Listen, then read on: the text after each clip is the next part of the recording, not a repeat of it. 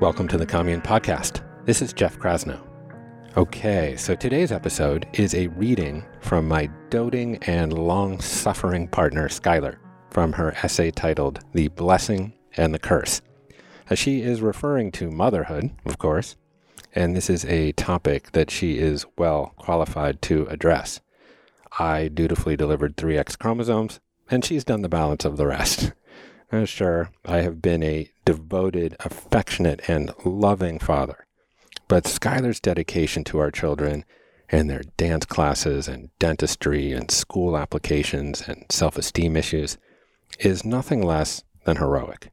And today I am enveloped by a profound sense of awe and gratitude, not just for her, but for all mothers who walk the razor's edge of both baking and earning the bread, nursing both child and parent. I envision Skylar somewhat ridiculously as Durga, the Hindu goddess with a dozen arms, bearing not the weapons of ancient India, but the tools of modernity: battered iPhone, corporate prospectus, digital thermometer, cast iron pan, reusable diaper, kitty litter box, father's bedpan, and wheelbarrow of mulch. Mothers manage not just to tame chaos, but conduct it into symphonies. So without further delay, here's my beloved Skylar reading her Mother's Day musing titled The Blessing and the Curse.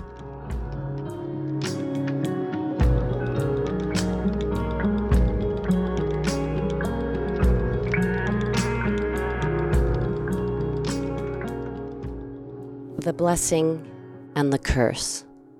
A Mother's Ode to Her Mother in 5 parts. Part 1. Bittersweet Fruit. I didn't lust after motherhood, except for a brief interlude in my early teens when I desperately wanted an itty-bitty helpless baby that loved only me. Oh, evolutionary biology, you crafty old bastard. My mother, Anne, or Annie as my children have christened her, was an intensely engaged and enchanting mother. She has many talents and a few callings, but I would say her greatest act of lived artistry is the role she's played as mother and grandmother. Our tight bond lasted until I was around 10, when I woke up one day to discover that she was deeply embarrassing and started calling her hateful names, and she, in turn, basically lost interest in me until I got over myself. Jeff and I got hitched early, but procreation didn't even enter the conversation, except as in how to avoid it, for the first 15 years we were together. In fact, I found other people's children vaguely repellent, and they didn't care much for me either. My bias was intellectual as well as visceral. The exciting women in my family eschewed marriage and motherhood for career and artistic freedom. The oft-repeated mantra of my famously independent great-aunt was, "You can't have it all." The implication being, you could choose to be a breeder, you poor sot, if you didn't have the gumption to really live. But by the time my mid-30s had rolled around, I hadn't managed to elbow my way into stardom, nor was I on track to become the first female president. And though I didn't hear a clock ticking, perhaps there was, in fact, a small timepiece buried deep in my womb. I suspected that I might have trouble getting pregnant, as I'd always had raggedy periods, and we'd never been careful about protection all those years with no mishaps. But, surprise, surprise, the alchemy of X's that would become Phoebe nestled itself into my uterus almost immediately. And thus began the assault on my heart. The trite truisms are, in fact, true. Having children is deciding forever to have your heart go walking around outside your body, or there are places in the heart you don't even know exist until you love a child. You might want to punch people for saying shit like that, but it's searingly accurate. Growing that being, or that gaggle of beasts perhaps, will be the unremitting blessing and curse of your life. Many of the curses are obvious. Sleep wrenched from you from one day to the next, never to return if you, like me, happen to have drunk the continuum concept Kool-Aid. And if you haven't, basically this means carrying your kid around in a variety of sacks until they're big enough to play soccer, nursing them until they go to preschool, and most likely never, ever sleeping through the night again. I started breeding in 2004, and my 3 kids are spaced out more or less 3 years apart, so this means I haven't slept in almost 17 years. By the time the youngest was sleeping in her own bed through the night, I was a full-blown insomniac, churning through the litany of nightmares about what teenage Phoebe might be suffering out in the wide world. At the tender hour of 4 a.m., your beloved child abducted and left in pieces by the side of the road is preposterously probable. A close second to the torture of sleep deprivation is the tedium. Eggs on toast 1,000 times over. Goodnight moon for 10,000 increasingly lackluster iterations. The same swing back and forth with 100,000 half-hearted one-handed pushes as you do the single-handed iPhone dance with the other. But the blessing that trumps all curses is simply the mother love. That crafty old bastard is pushing the best street drug around.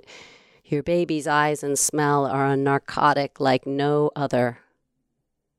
Beyond the pros and cons of mothering itself is the bittersweet shifting of identity that comes with it. From discrete personhood to a lifelong divided self. From being the child of your mother to being the mother of your mother's grandchild. From feeling individuated from your mother to realizing, with varying degrees of horror, that she has insinuated herself into your nature far deeper than you might have imagined. By my late teens, I'd swung back around to adoring my mother, but that didn't mean I wanted to become her. Part 2. The Scullery Maids. Annie was, still is, epic at play. She can weave pretend worlds that entrance children for hours and years. One of the recurring pretend games from my childhood was King's Kitchen. The setup was simple. My mother and I were the lowly scullery maids, and my dad, of course, was the king. We were late in making his nightly feast, and we scurried around, chopping, boiling, and baking in a tizzy to get His Majesty his dinner. The best part was when supper was ready, and we scuttled into the royal bedchamber to scrape and bow and alert His Highness in our highest, meekest voices that dinner is served. My dad was a little nonplussed by these theatrics, but really he was just a prop anyway. This antediluvian masochism played out as my favorite parlor game for many years. I still marvel that in Northern California in the 1970s, this never registered to my mother as decidedly patriarchal and retrograde. It was endless entertainment for me, and dinner got made every night without any fuss. Her energy and enthusiasm for endless make-believe made her a grandmotherly Pied Piper when my 3 girls were young. Phoebe, now 16, Lolly, 13, and Micah, 11, all had one preferred ruse called Pet Store. Yeah, I honestly can't tell you the plot line exactly because I so gratefully exited stage left as soon as the play began. But I believe it involved children transforming into animals of all sorts, a cruel pet store owner of some kind, and various oddball pet buyers. It captivated my girls. And every time I would see them deep in play, I would marvel at what a lousy mom I am at immersive play. When my children turn to me for undivided attention and flights of fancy, I want to bang my head against the wall. How is it that my mother gave me so much and I pay forward so little? But why do I care and compare? My mother, myself, my mirror, my shadow. No mother excels through the whole stretch of raising a human to self-sufficiency. Some find the little half-baked loaves that issue from their loins endlessly enchanting. Some feel that an alien has landed literally on their lap. Some are a genius with babies, but come up against a clash of egos that can start as early as 2 years old and extend for decades. Some of us just can't wait until the little critters can hold an intelligent conversation at dinner. Annie is good for a long stretch, from day one for about a decade. When children, especially of the girl sort, start to find her anachronistic at best and somewhat repellent at worst, then we usually come around again to her particular brand of genius at around 16, when our social self-consciousness is no longer on hyperdrive. The less obvious, bittersweet kiss of motherhood is the swift kick in the ass to any solid sense of self you may have cobbled together between the time since you disengaged from your parents' world and the spitting out of their grandchildren. Just when you think you may have individuated, think again. You become a mother, and slowly, inexorably, you become your mother. It's pretty fucked up. When I honestly reflect on the patterns of partnership and parenting that undergird our nuclear family, despite the general guise of egalitarianism, I'm quietly appalled. The heteronormative patterns that are so deeply embedded in my tissues, from my mother and her mother and so on, are not something I've been able to slough off completely. One of my great regrets as a mother is that I've not made enough progress in modeling liberated personhood. It's not merely the never-ending cycle of shopping, cooking, cleaning, but the mental load that mothers carry. The cognitive labor of administering who is where and what is when, today, tomorrow, 6 months from now. The cycling of doctors, dentists, tutors, contractors, playdates, soccer games, dance recitals, and more often than not, we dole out the daily discipline, even if we might not carry the big stick of heavy retribution. Though Jeff and I have certainly played our part in a generational shift in the sharing of domestic duties, I largely hold the ship together while he gets to man the tiller. He's somehow managed to maintain a degree of autonomy that I have not, despite my best efforts. I can't help but wonder whether my girls, too, will play the role of the scullery maid, dressed up in a flimsy guise of empowered feminism. Thus, I offer a Mother's Day revision of the hackneyed plea for serenity. Grant me the strength to change the things that suck about my mother, the grace to accept the things that just live too deeply in my psyche, and the wisdom to know the difference. Part 3. Love and Puppies. You have to be cruel to be kind. No, not the 80s pop song, or Hamlet's justification for his lashing out at his mother for the libidinous betrayal of his dead father's memory. Let me explain. An annual high point for my brother and me, come springtime, was the day when our beloved dog Sita, belly fully loaded, disappeared to a remote nook of our 30-acre wooded property to deliver her tiny litter of puppies in peace. We would wake up or come home from school and scour the property for her natal chamber. Living way out in the country with no TV and few friends close by, this was big entertainment. We loved them up like crazy until they were old enough to be given away in front of Safeway. Incredibly, every year she had exactly 2. Every year. 1 for each of us. We should have been suspicious, but children are good at rolling with serendipity. Then one year, Sita chose her sacred spot closer to the house, and we watched as she went into labor, heroically delivering the slippery little bodies into the world. 1, 2, 3, 4, 5 puppies. It was like Christmas in April. The next day we went to school, raced home to play with our bounty of babies, and 2 puppies awaited us.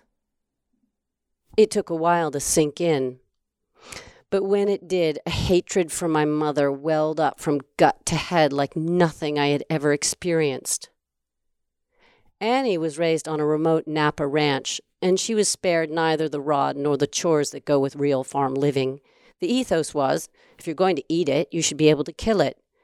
From an early age, this made philosophical sense to me, but I was soft, and my mom coddled me a bit. I had to pluck the chickens, but managed to beg off gutting them, and the culling of the goats and pigs I hid from completely. But dogs were not food, and as a child I couldn't fathom her ability to slit a puppy's throat. Though she tried to impress upon me that this was the quickest and the most painless way to go. My rage was Shakespearean. I don't have many visceral memories of my childhood, but the depth of my loathing for her in this moment is one. This woman who had nursed me until I was 5 and was my best friend as a child was a monster. I wept for days and wanted to hit her. It took me until I was a mother myself to understand that this, in her own way, was a gift to us. She took no pleasure in killing those puppies, to be sure, but her reciprocal joy in the pleasure we got from the two that were left somehow justified the act. The other option, of course, would have been getting Sita fixed, but then no puppies. And the puppies were our profound delight. Yes, I hear you pounding your fists and saying, or fostering abandoned puppies, or anything but that.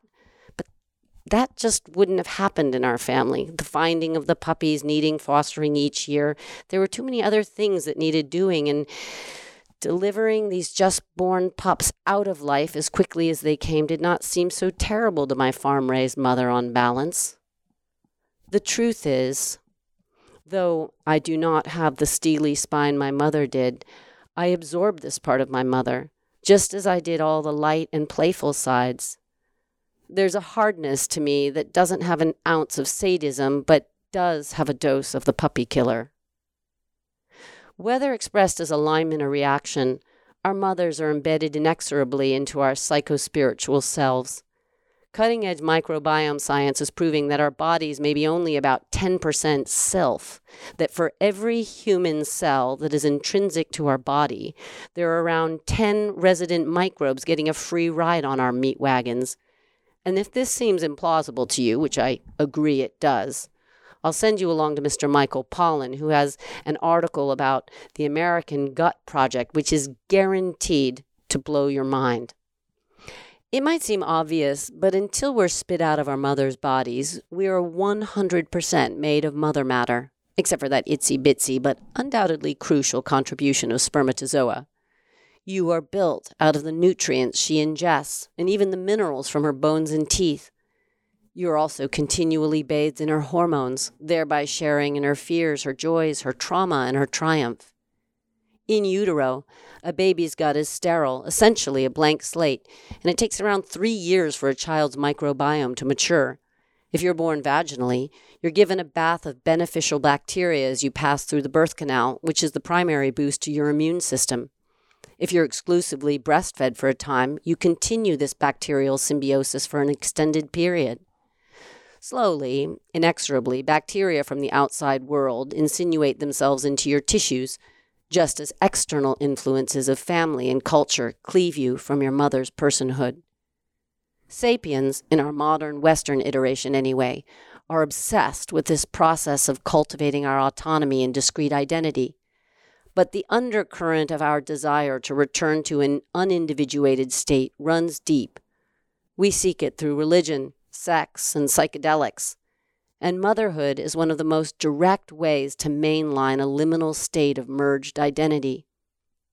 One of the sweetest fruits of the mother love is unfettered access to your young child's body. First, you carry them in you everywhere. Then you carry them on you almost everywhere. And even as they begin to adventure into the world, you share a wholesome sensuality that is unparalleled by any other intimacy.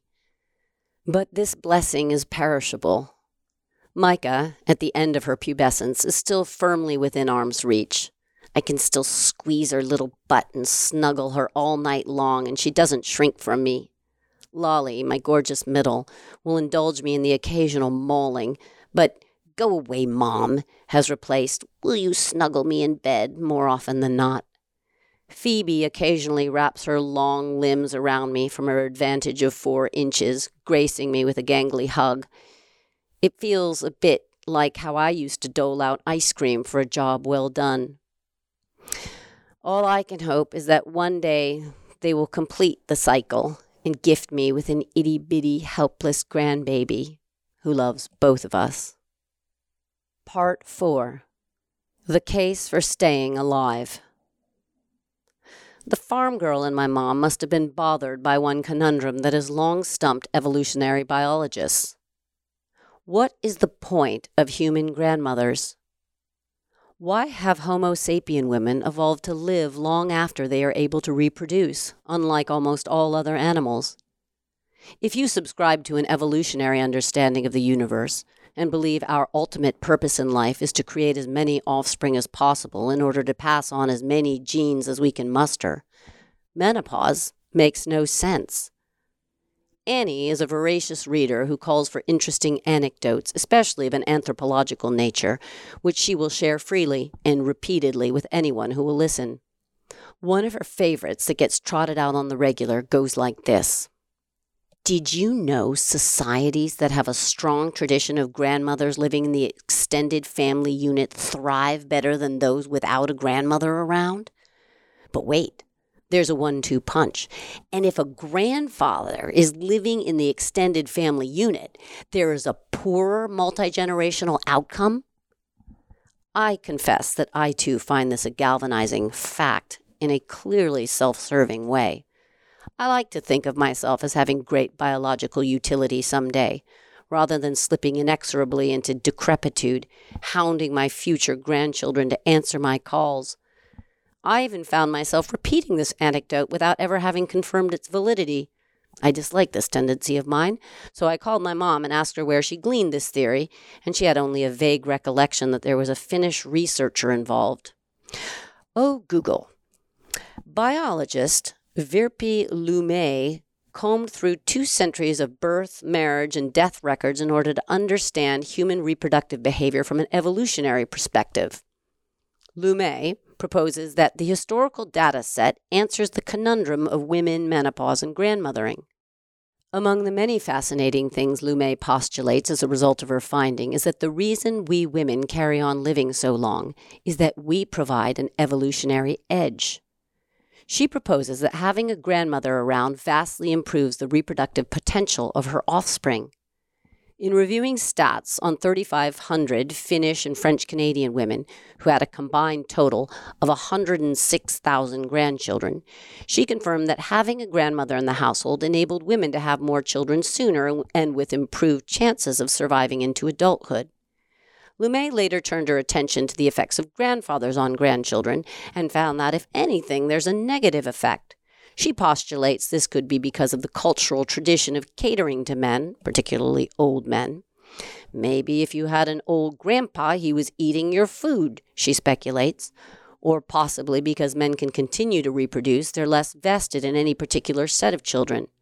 Another theory is that women can be sure a grandchild is their genetic descendant, while a grandfather might always suspect a mailman, or in my case, the hot surfer is in the mix. I hear my dear old dad piping up from the wings. Hey, what about us? Are we really just set dressing? And no, of course our fathers, or lack of a father, are also deeply woven into the tapestry of our psyches. But the lineage of mother to mother is a particularly complex stitch.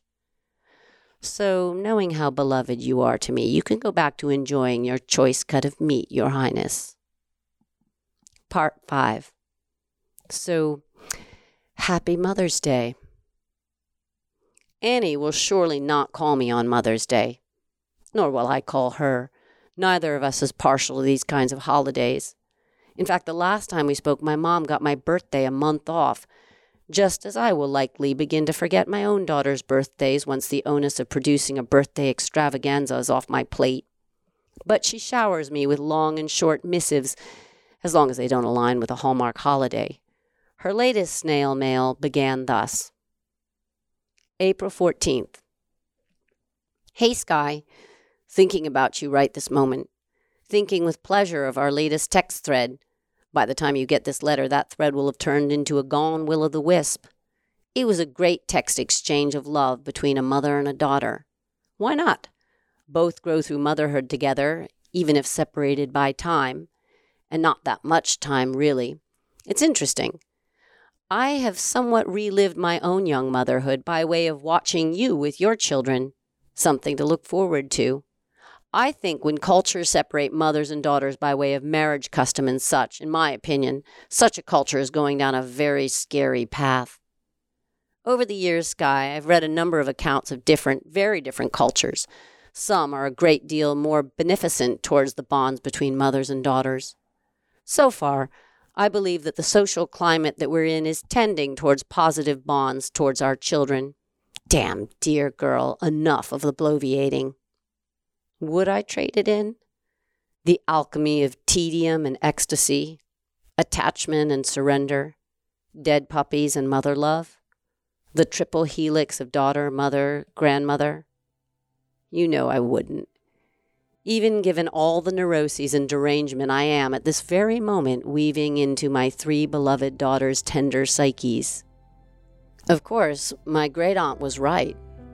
You can't have it all. But motherhood is not something you can tabulate.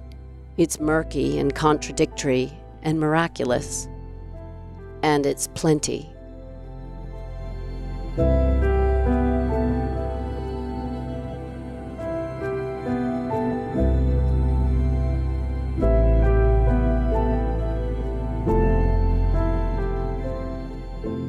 Thanks for listening to Skylar's reading of The Blessing and the Curse.